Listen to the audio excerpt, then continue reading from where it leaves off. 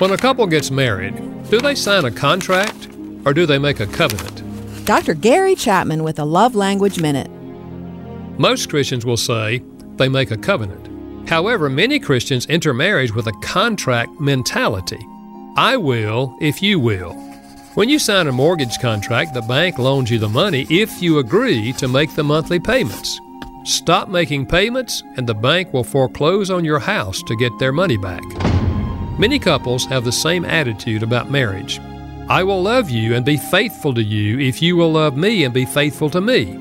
That is not the biblical view of marriage. Covenant marriage is based on unconditional love, no matter what.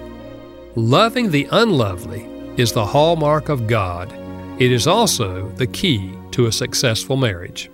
Dr. Gary Chapman is the author of The 5 Love Languages. For more, visit 5lovelanguages.com.